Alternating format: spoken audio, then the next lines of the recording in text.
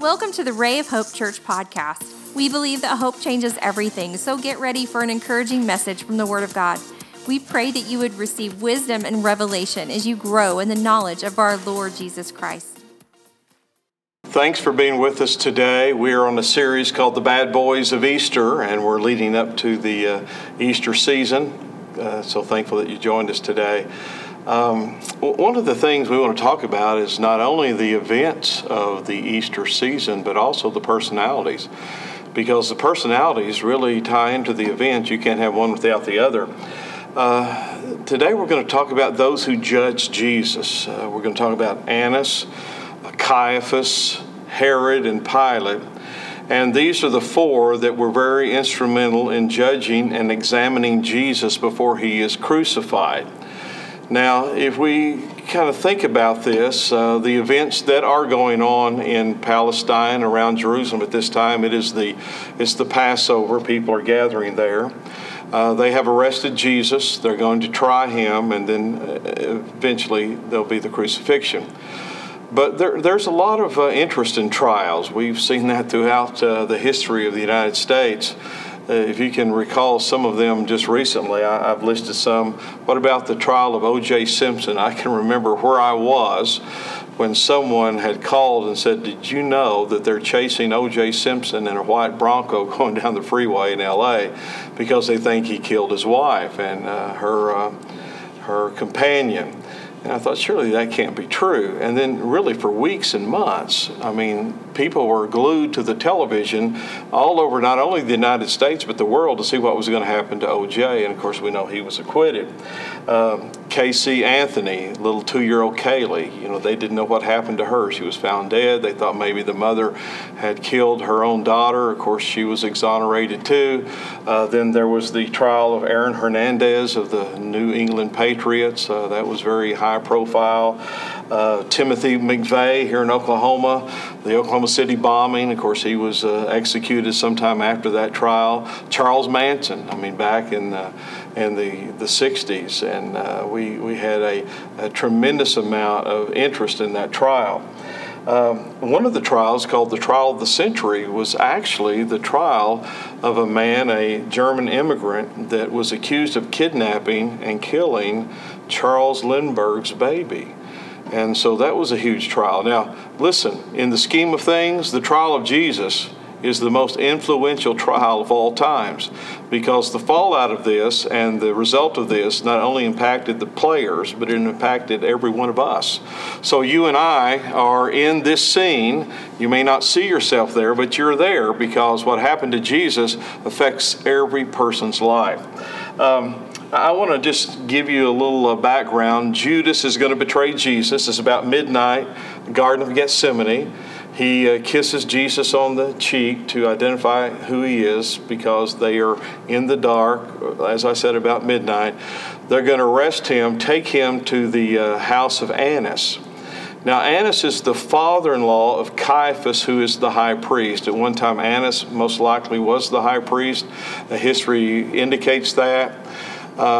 It also says that he is so influential with the Romans that he's appointing not only his son-in-law as high priest after him, but even some of his sons, as they have sequence of that office. Now, one of the reasons I think Annas and Caiaphas was so much against Jesus is because he is totally upsetting their apple cart, if you will. Many of you know there is such a thing as a temple tax. They were buying and selling in the temple. Now, this was not something new, but they had made literally almost like a Jewish mafia out of it. They were charging exorbitant prices, the money changers, because people and pilgrims would come in from all over the world, and they would have to exchange the money to be used there in the nation of Israel. They would also buy the animals for sacrifice, but it had become a huge enterprise, and a lot of money was coming in to some of those Jewish leaders. Well, when Jesus comes in, you know the story. He's so angered by what they're doing, he goes in and begins to flip tables over and says, "You've made this house, which should be a house of prayer, a den of thieves." So he begins to upset all of the Jewish leaders because of his approach to their really lucrative business in the temple area. So not only that, but Jesus is acquiring a huge following. I mean, everywhere he goes, there are people who are following him, some for the wrong reason, some for the right reason. Some are only following him for the fish and the loaves, if you will, the miracles, the signs, and the wonders, but some really believe his teaching. And they're accepting him as the Lord, the Messiah, the Son of God, God in the flesh. And this is taking the credibility and the authority and some of the power away from these Jewish leaders. And not only the Jewish leaders, but even the Roman leaders are now suspect of what this man's going to do. Is he going to create a rebellion, a riot? Is there going to be an upheaval? And they're there in charge of these areas for the Roman government and for the emperor to squelch such activities, and they're concerned about this. They could be removed, they could be executed, they could be called back to Rome. So there's a lot of things that are at stake here. Now, Jesus is taken to Annas. There he's examined by Annas. Then they take him to Caiaphas. Now, at the house of Caiaphas, the entire Jewish assembly, called the Sanhedrin, is gathered, and they're examining Jesus Christ. Now, one of the things that's asked in that gathering, if you're the Christ, or we might say the Messiah, the Anointed One, then tell us. Jesus said, if I tell you, you will not believe, and if I ask you, you will not answer. Another question asked at that time was, are you the Son of God? Now, these leaders had already determined that they were going to kill Jesus before the trial. Most of the time we have a trial to determine innocence or guilt. They'd already determined they were going to kill Jesus. They were plotting that before they had ever arrested him or even had the trial. Let me tell you where that's at. That's in John chapter 11. And in John 11, this is the chapter where Jesus raises Lazarus from the dead.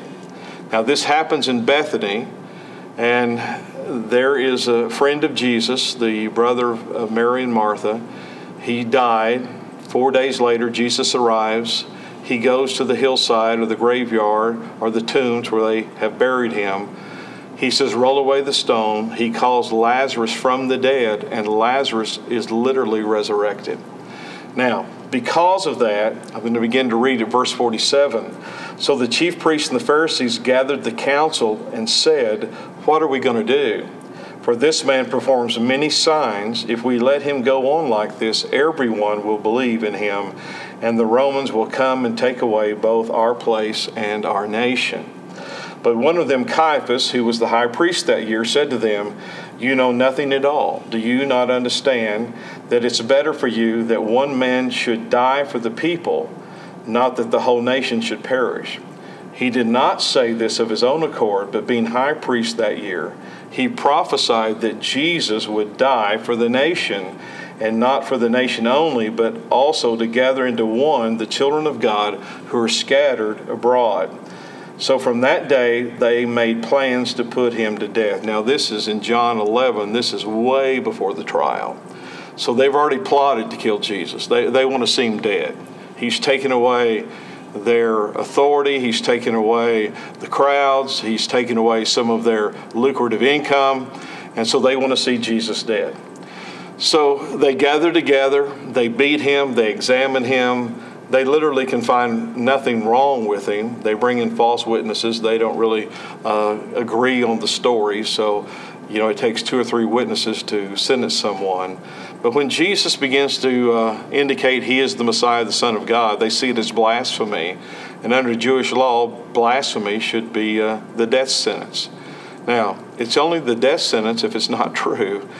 And what Jesus said is absolutely true. He is the Son of God. He is the Messiah. He is the Holy One, the Anointed One.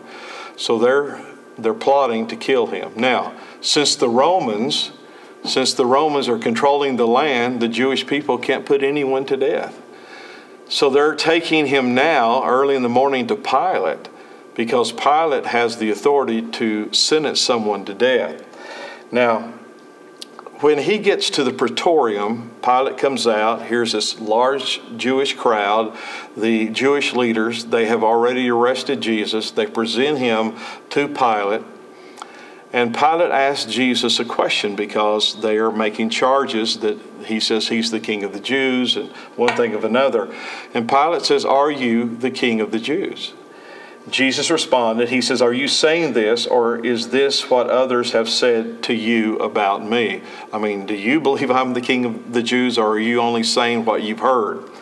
In verse 36, as we look at the end of Jesus' trial here with the Jews, and now it's going to be passed on to Pilate, he said, "My kingdom is not of this world. If my kingdom were of this world, my servants would have been fighting that I may not be delivered into the hands of the Jews.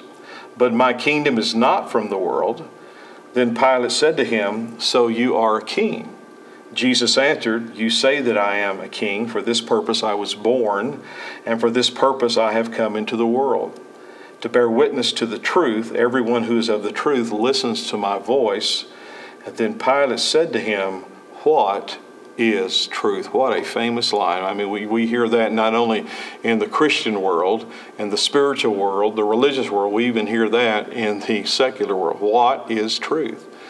When I think about that line, one of the things that immediately pops up is you got Jack Nicholson on the stand, and you have a young naval attorney in front of him, and he's asking himself about the truth. And then Jack Nicholson in the movie, he says, "You can't handle the truth." So what a famous line in even the movies. Well, Pilate's asking the question, what is truth? But then he turns and he walks away. I mean, how many of us would have wanted to wait until Jesus answered that question, what is the truth? But I think Jesus already answered the question back in John 14. "I am the way, the truth, the life. No one comes to the Father except by me and through me." So there's the examination. Are you a king? Jesus says, "I am a king, not the kind of king you think. My kingdom's not of this world. If it would have been of this world, then my servants would have fought for me, my disciples." And then he said, "But the truth is here, and the truth is going to be what I speak, and people who seek the truth are going to listen to my words." Now, today in our culture, the truth is kind of nebulous. The truth is what people think they think the truth is. But there is truth. And we live in a culture that the truth has been morphed, it has been warped, it has been at the discretion of what someone says the truth is. I'll guarantee you can't even watch the news until the truth begins to change from newscast to newscast. So it's vague, and sometimes it's up to one person's interpretation of what the truth is. So when Pilate hears that Jesus is a Galilean, that he feels like he has an out because Herod is the ruler of the northern part of Israel at this time, Galilee. So he immediately sends Jesus to Herod for his examination, and maybe Herod could make some kind of determination what to do with Jesus. So Herod examines Jesus, mocks him, wants to know about him, thinking maybe Jesus would do some kind of miracle for him. But after that examination, he sends him back to Pilate. And now Pilate has Jesus on his hands again. And really, Pilate wants to release Jesus. I mean, you can see this in Scripture. You can see it in the words that he says. He basically has said that, I've examined Jesus. Herod has examined Jesus. Luke 23, he says, "We did not find him guilty of anything you're charging him with." Now, one of the interesting things about the story is that while Pilate is on the judgment seat, examining Jesus, questioning him, that Pilate's wife sends a message to Pilate and says, "Be careful what you do with this righteous man, because I've suffered many things in a dream today about him." Now, we don't know what the dream was. There's a lot of speculation, even some tradition. We don't know what it was. The Bible doesn't tell us what it was. But his wife, and tradition says her name was Claudia. We don't know if that's actually the case or not. But in Matthew 27, we do know that the wife did tell Pilate, "You better be careful what you do with this man." And so Pilate is continually coming up against these obstacles. I don't want to sentence him. I don't want to crucify him. So he says something that is a tradition around the time of the Passover. he goes back to the Jews and he says, there's a tradition here that I release one at the Passover, give them a pardon, and it makes everyone happy. And he's wanting to release Jesus for the one to, be free and not to execute judgment. But there's another man in prison by the name of Barabbas. Now, the Bible says Barabbas is an insurrectionist and a murderer. So there were always Jewish revolts. A group of Jews would get together. They're trying to overthrow the Roman government. And sometimes, these people are just killed. Sometimes they're tried. Here Barabbas is. He's waiting trial. And they're going to execute him because he is a murderer. But because of the custom to release one, it is really playing into the hands of Old Testament Scripture. Because when the priest would come out to bring a sacrifice, there would be another sacrifice called the scapegoat. And that priest would, and I don't want to get into detail, but he would put in a symbolic way the sins on the one that would go to the altar to be sacrificed and shed the blood. And then the other one would be let go. And so really this is being played out between Jesus and Barabbas, and Pilate, being the magistrate, is really orchestrating this. And he wants to let Jesus go. But the crowd is so vehemently crying out, release Barabbas, we want to see Jesus crucified, that he gives into the crowd. I'll tell you what a lesson here. I mean, we can listen to all this Jewish history. We can listen to the things of the Bible, and you may say, well, this is just old stuff. Pastor, this is just history. How does this apply to me? It has everything to do with you. It has everything to do with me. Because when I look at some of the things that I've done that I've not been proud of, and the Bible says we've all sinned and fallen short of the glory of God, then someone's going to have to pay for the things I've done wrong. Either I'm going to have to pay, or if I am blessed, then there's going to be another payment that's going to be made for me. So these people are crying out for Barabbas. Now let me give you a little tidbit here. The name Barabbas, have you ever heard the term Simon Bar-Jonah?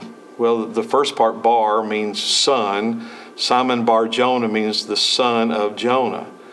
The last part of Barabbas' name, Abbas, refers to father. So Barabbas, if you break down his name, it means the son of the father. Think about this. You have two men standing on each side of Pilate. The crowd, churned up. They're in a feverish pitch. And you could make a claim that both of these men on each side, we could say they're both the son of the Father, right? We know Jesus is the Son of God. Barabbas, his name means that. So here you have, as Pilate's wife said, one that's righteous. That's what she said.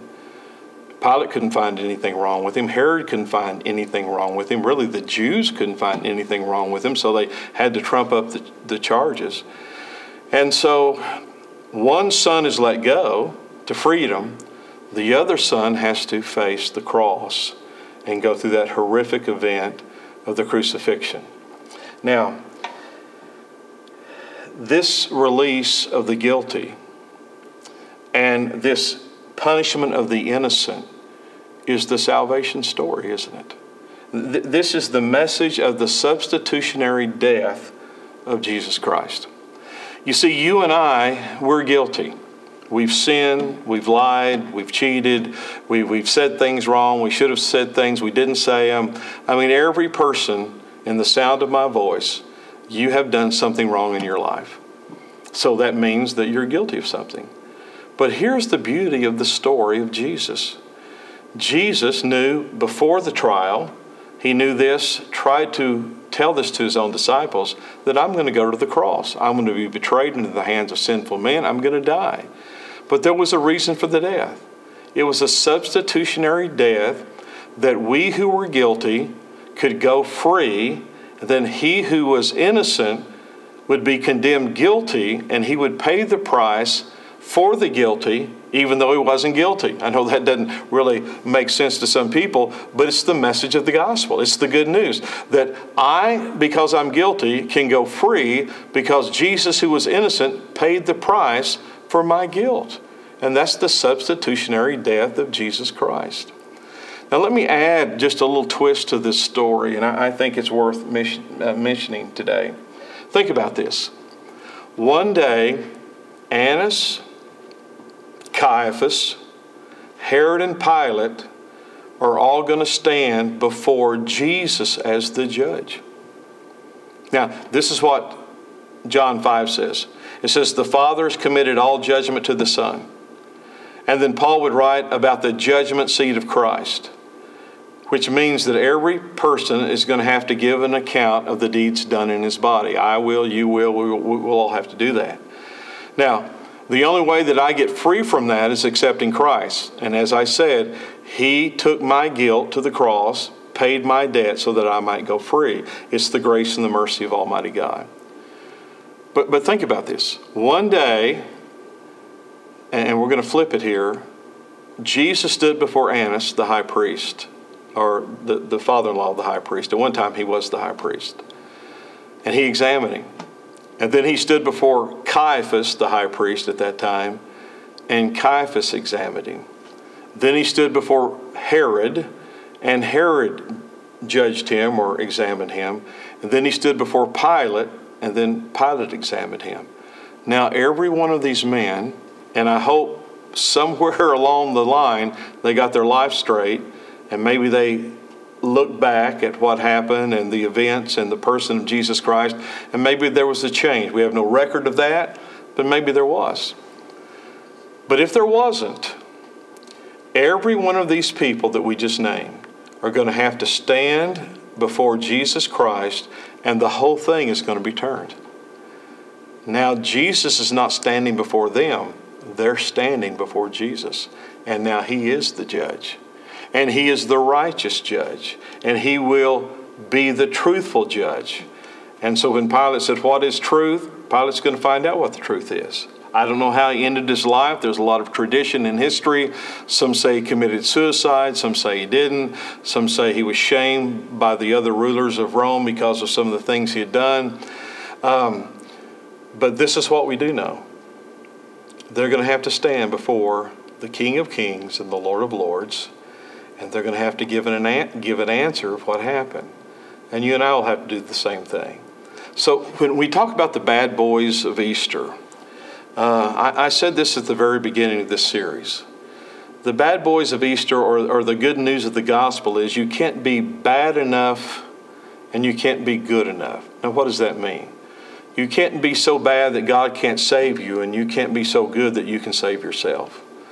So we're not saved by works. We're not saved by how rich we are, how popular we are, how much education we have, what kind of color of skin we have. We're saved by the grace of Jesus Christ. And you can't save yourself. I can't save myself. But Jesus does save. And what He did at the cross was that act of substitutionary death. He took my place, He took your place, so that we could, like Barabbas, go free. And we know Barabbas was guilty, but yet through Christ he was free. And so today we have that opportunity to live in the freedom of Jesus Christ. And so these bad boys of Easter, hopefully they turned out to change their life. I don't know. But this is what we know. You can change your life, and I can change my life. And we can make that step in the right direction, and everyone can. So today, hopefully, you've learned just a little bit more about the Easter story, the personalities of the Easter story, and you can change your life, and I can change my life by accepting Jesus Christ as our Lord and Savior. Well, we love you. God bless you. Hope to see you soon, and we want you to know that we're thinking about you, and you are on our mind and in our hearts. And let's continue to worship the Lord. Lift Him up. Spread the good news, and you have a great, wonderful day. We are so thankful you joined us today. We would love to hear from you at rayofhopepodcast@gmail.com. Let us know how you were encouraged and how we can pray for you. Remember, Christ in you is the hope of glory, and hope changes everything.